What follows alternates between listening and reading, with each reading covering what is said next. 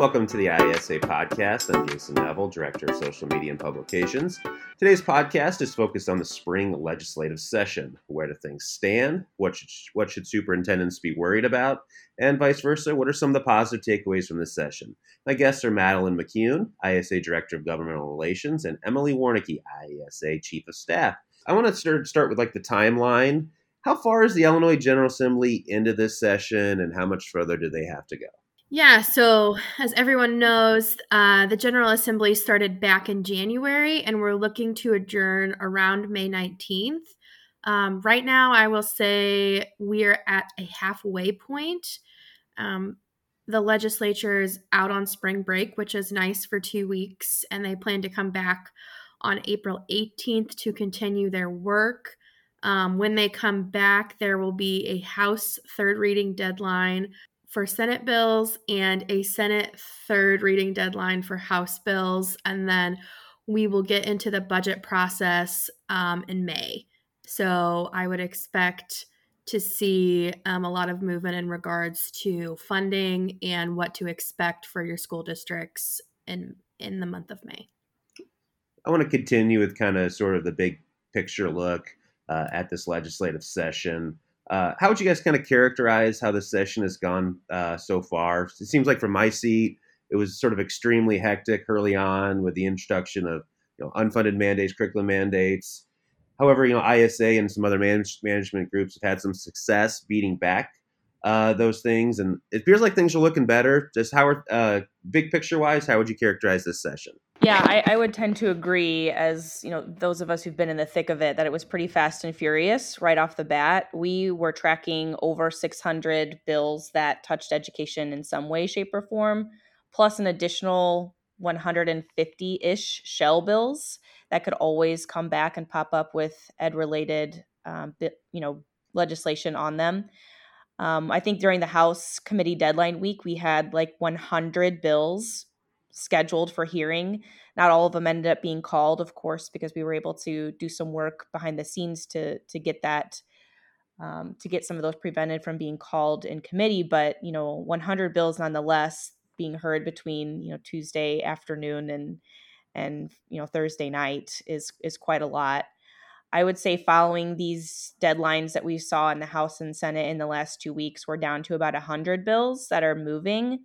We have about 60 in the House and 40 in the Senate. Of course, again, there's always a possibility for more legislation being filed via shell bill or amendments on current pieces of legislation that could potentially be problematic. But we've narrowed it down to about 100 bills.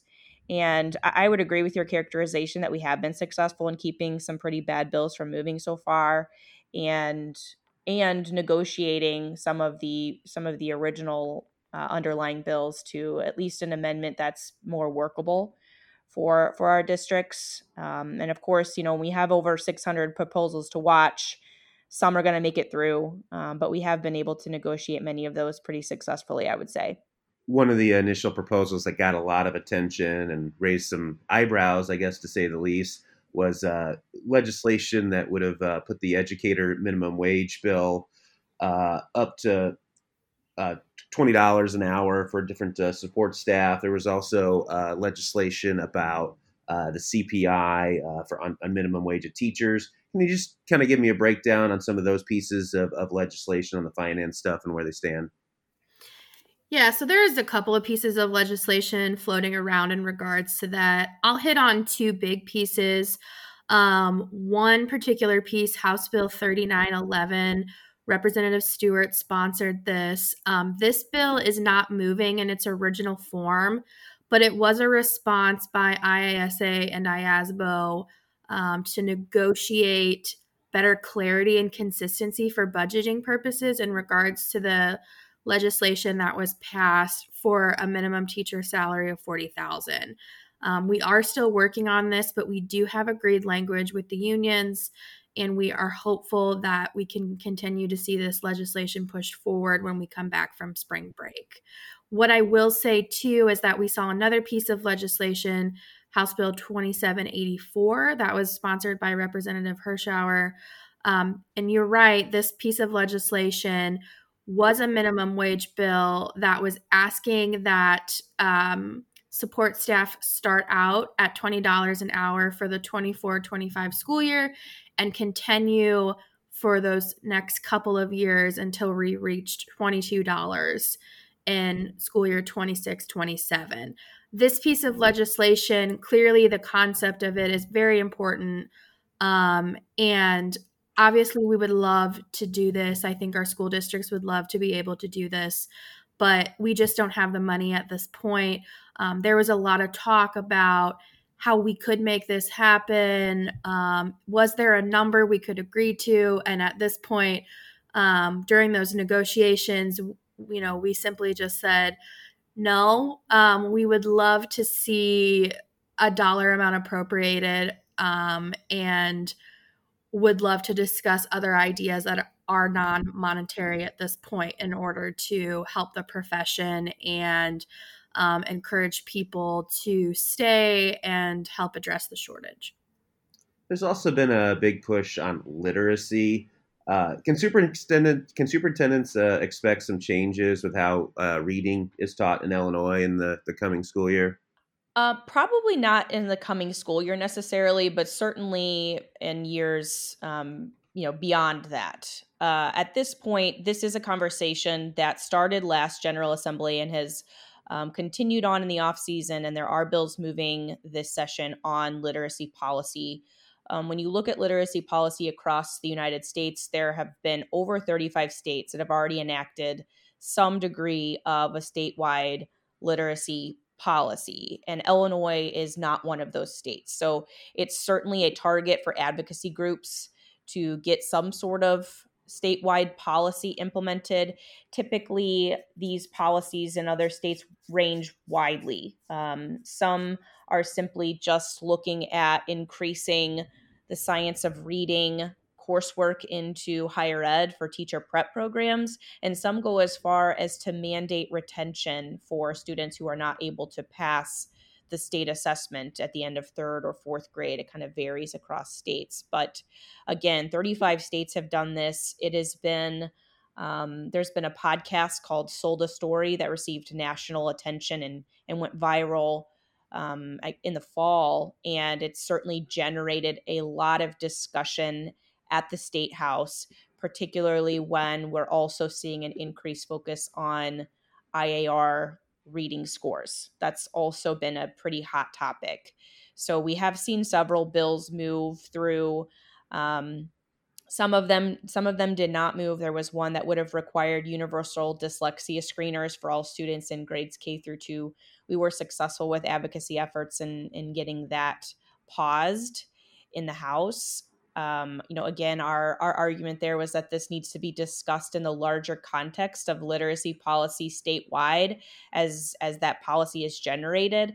And we were successful in making that argument. And now, as a result, there are two bills that are essentially going to direct the State Board of Education to develop a comprehensive literacy plan for the state by January of 2024. So we should see what the results of that policy end up looking like by this time next year. We'll have a better idea of what that looks like moving forward. I will add that generally ISB in these conversations has wanted to focus on providing resources to the field as opposed to dictating what curriculum is utilized. I would say that the state board typically pushes back pretty heavily against deciding what curriculum is used locally. They want districts to be able to make those decisions on their own, but they do understand their role as being, a resource. So things that have been discussed are, create the state board creating a rubric upon which districts could evaluate their existing reading curriculum to determine if it matches up with these kind of new principles that are emerging in line with the science of reading philosophy. There has been discussions about increasing the science of reading instruction into teacher prep programs, providing professional development for teachers who are currently in the field to become more familiar with the science of reading and things of that nature. So we certainly see that on the horizon. What potential curriculum mandates should be on the radar of superintendents? Yeah, great question. We've seen quite a few different pieces of legislation move in regards to curriculum. I'll give a couple of highlights. One big one I will say that we are continuing to work on is House Bill 2396, which requires full day kindergarten. We've been in discussions about that and working through that piece of legislation as it moves through the Senate. That piece of legislation also says that full day kindergarten shall provide opportunities for play based learning. That was a piece of language that was added last minute to the legislation as it moved through the House. Our focus, along with many other education stakeholders right now in regards to full day kindergarten, is to have ISB create a task force and to actually collect all the necessary data, as well as how much it'll cost districts to do this and what those capital costs will look like. We know that's a big deal. And it's not just building new school buildings, right? It's not just all of those things. There's a lot of costs associated with implementing a program like full day kindergarten. You've got staff and when you think about capital, you think about maintenance. You could be using existing buildings, but you might have to do maintenance work on those and construction in order to make it fit. So we're working through that. I'll say another piece of legislation right now that we've seen is Senate Bill 2354. It did start off a lot different, but now essentially it's just asking ISB to create a science task force.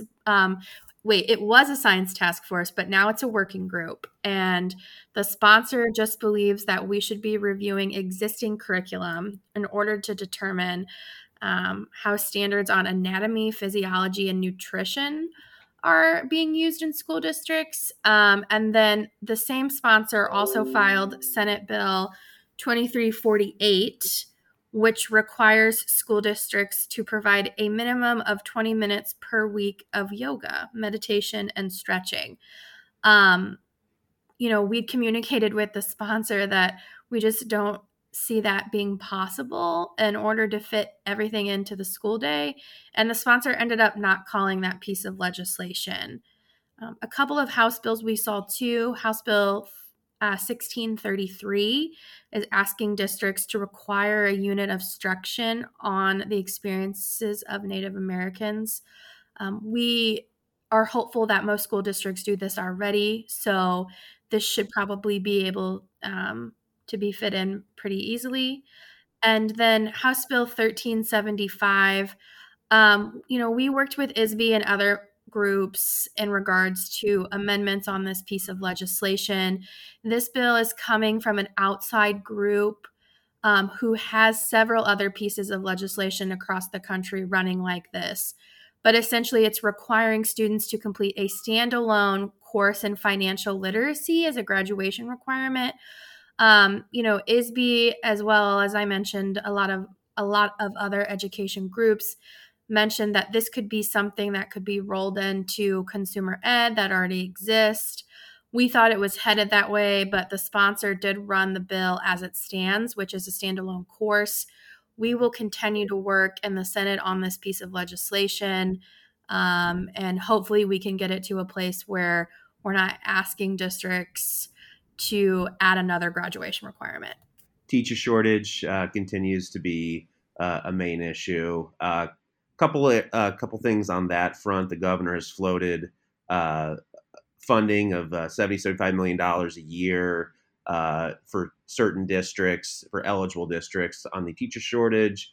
Can you what have you heard on that? Is that still part of the budget talks? And then also just there's a couple pieces of legislation on the teacher shortage front and the substitute teacher shortage front. So two for the price of one on that question. Sure. So, yeah, I would say that the unfilled position survey data has been a hot topic. I noticed that last session. I've certainly noticed it this session as well. Lots of legislators are becoming more familiar with that data collection, and the numbers are staggering, and everyone wants to figure out a way to address this issue. And I would say it's probably the number one hot topic in the session this year. And As a result, we did see a couple of proposals. One brand new proposal, it came from the governor's budget request, and it's being dubbed the Teacher Pipeline Program. He is asking for $70 million per year beginning in FY24 for the funding of this program. And my understanding is that the expectation is that it would last for 3 years. And based on the unfilled position survey data, they did a deep dive into it and found that 80% of the unfilled positions that can be found on the unfilled position survey data came from 170 school districts across the state. And so this $70 million proposal is intended to be targeted to those 170 school districts. And from how we've heard it described, those districts would have pretty broad discretion on how they utilize whatever grant funds they were allocated under this program based on, whatever it is that they need to keep teachers in those classrooms and, get new teachers to those positions. So that's exciting that we have a grant program that is going to give districts pretty broad authority to spend it the way that they identify locally that they need to be able to spend that money for, for recruiting and retaining educators. Again, this is a budget request from the governor's office. And as Madeline mentioned at the beginning, we probably won't be hearing too much about what the budget ends up shaping up to until the end of session, so close to May, before we find out if this is a proposal that will be funded or not. But it's certainly it's certainly an exciting idea. It's certainly an out of the box idea, and it will be really great for those 170 school districts if it's funded by the General Assembly. As far as a couple of bills that are addressing the sub shortage, there's really two measures moving through. House Bill 2147 just allows retirees to return to work for 120 days or 600 hours. We did have that allowance several years ago, and it did expire. So it's basically just allowing that again because we continue to see a sub shortage, and we hear from members that they would prefer to have people who had professional educator licenses, who are familiar with their school buildings, who are familiar with their technology. People who retired from their districts make great subs. And if you can have someone in a sub position that has that background, that's obviously ideal. And so, we've certainly heard from our members that this would be a welcome proposal. So that 120 days and 600 hours per year would be extended through June of 2026. The other bills relate to the short-term sublicense that was created 5 years ago. That was set to expire at the end of this school year, and there are two bills moving through. One is from the State Board of Education. Their bill would extend the date for the issuance of those short-term sublicenses through 2028. There's another proposal moving, Senate Bill 2236, that would actually just repeal the June 2023 date permanently. So essentially, it would make a short-term sub-license just a permanent fixture in school code. So both of those pieces of legislation are moving at the moment, and they've been sent to the House. So we'll kind of see what ends up happening there. But it seems like ISB would prefer to just do an extension of this license option as opposed to make it a permanent fixture in school code. There was a proposal about pausing the Ed TPA. Where does that bill stand? Yeah, so that bill, there's actually two bills. They're companions, one in the House and one in the Senate, and they both did pass, I think unanimously, and are obviously sent to the next House. So certainly see that moving through. That's been a source of discussion at the State House since last session as well. Legislators are hearing from teacher candidates, from educators in the field, that the Ed TPA is just not necessary. It's a pretty big source of stress and anxiety for teacher prep candidates. In many cases, they're doing that test. They're going through that process as they're also doing their student teaching, which can be pretty stressful as well. There's also a cost to it. And so there's been a movement to just remove it from from the teacher prep requirements. Several other states have done that as well. They just don't see it as a necessary element to a successful teacher prep program. It's also been paused for the last several years throughout the disaster proclamation. So again, there is a pretty big push there, I would say, to just kind of eliminate that from the teacher prep coursework. However, there are some advocacy groups that push back against that. They do believe that there's a need for it to be included in the prep process. And so the way that the bills read right now is that it's going to extend the timeline for where the Ed TPA is no longer required. It's going to extend that through 2025. And between now and 2025, there's going to be a task force that reviews the Ed TPA, that looks into other options for some sort of assessment at the end of the program that could be utilized in lieu of the Ed TPA. And then hopefully by the time that 2025 rolls around, we'll have either a new process or we will have decided we don't need that anymore. There's been some discussion about letting each institution of higher ed make their own decision about what kind of assessment to have students participate in before they're issued their diploma. So that could potentially be an outcome from this task force as well. But that's where that stands as of right now. Thank you for that update. ISA, we're pushing a couple of key bills this session. What are those initiatives and kind of where do things stand? Yeah, so we've been working on a couple of initiatives, House Bill 2233 and Senate Bill 2324. As well as House Bill 3690. So I'll talk a little bit about those. House Bill 2233 was an initiative to increase competitive bid and construction bid thresholds for districts. We did have some pushback in the legislature from some labor unions in regards to the construction bid threshold piece. And we realized that with that opposition and leaving that construction bid threshold piece in, we weren't going to be able to move the bill forward. So we did negotiate that portion out, but we will continue to work on that.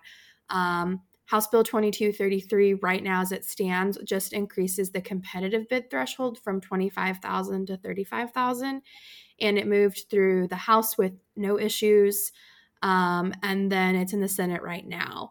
The next piece of legislation we've been working on with a lot of other education stakeholders is Senate Bill 2324.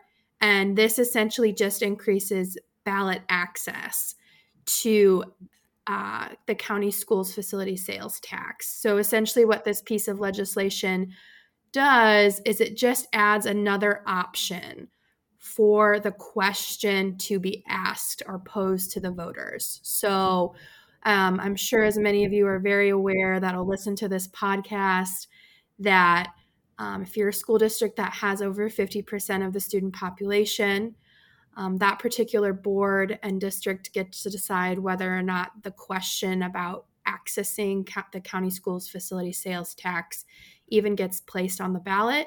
We are not removing that portion whatsoever. We're just adding another option that says, or if 2/3 of districts in that county vote to see it on the ballot, then it can be asked. So essentially, what we're asking is that if 2/3 of those school districts in that county ask for that question to be on the ballot, then it can be. The voters still have to decide, but it does give districts the opportunity to at least ask the question or pose the question to the voters. This particular sales tax is a really good one to access, of course, for facilities, but back in 2019, there was an expansion of what you could use the county schools facility sales tax for, and that included mental health and in the sense of student wellness, and as well as school safety. So we're hoping that that piece of legislation moves through the House, and we've been working on that as well. And then The last piece of legislation, I will say, Emily, jump in if you feel. House Bill 3690 is an attempt by a lot of education stakeholders and a lot of work that had gone over, like, had really taken place over the summer, all the way through the fall until now. I'll give a lot of credit to the Illinois Principals Association, who led this charge. But essentially, what we're trying to do is consolidate trainings. And the objective of this piece of legislation is to consolidate trainings based on licensure renewal cycle. And so what a lot of us did, we went back through statutes, tried to find every piece of training that's required of you and your staff, and just consolidate them and put them into buckets and have it just make sense, and then tie it to licensure. So those are some of the things we've been working on. We're hopeful that we can see all three pieces of legislation move through the process and hopefully be signed into law. Yeah, I would just add, I think with the training consolidation bill, again, props to IPA. They did a great job working on this. And we also worked pretty closely with the IEA and the IFT, as well as the other school management organizations on this. There's a recognition that the mandated trainings continue to grow every single session. And it's pretty messy when you look at the code. There's different trainings in different sections of code. There's some that are required every year, some that are required every other year, some that it's really ambiguous on how often it's even required. So in many cases, I would imagine districts probably just do the safest thing and require them every year. And so the goal here has been to clarify a lot of the ambiguity surrounding some of these trainings, and to also, like Madeline said, kind of consolidate some of them, because some of them can be combined into one training. So it would be difficult to eliminate some of those trainings, because all of these trainings were someone's important piece of legislation, or were the result of negotiations from a much larger, more cumbersome bill, where when stakeholders negotiated it, they ended up saying, well, okay, how about we don't do all of this extra stuff over here, but we will add a training. So a lot of times, some of these trainings that we see are the result of a negotiation that allowed a bad bill to become less bad. And so it's difficult to get something out of statute once it's in there, but there's certainly room here to consolidate some of these trainings and to pare them down a little bit. And then again, as Madeline mentioned, the idea is that you would do these trainings once every 5 years. It just makes sense to tie it to the licensure cycle, which was 5 years. Hopefully the trainings could transfer to new school districts if we're able to get a system set up. We're working with ISB on that.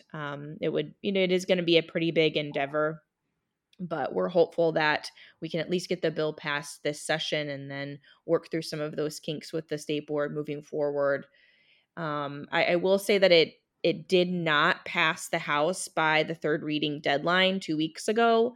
The House did have to adjourn pretty abruptly on the final night of their scheduled deadline.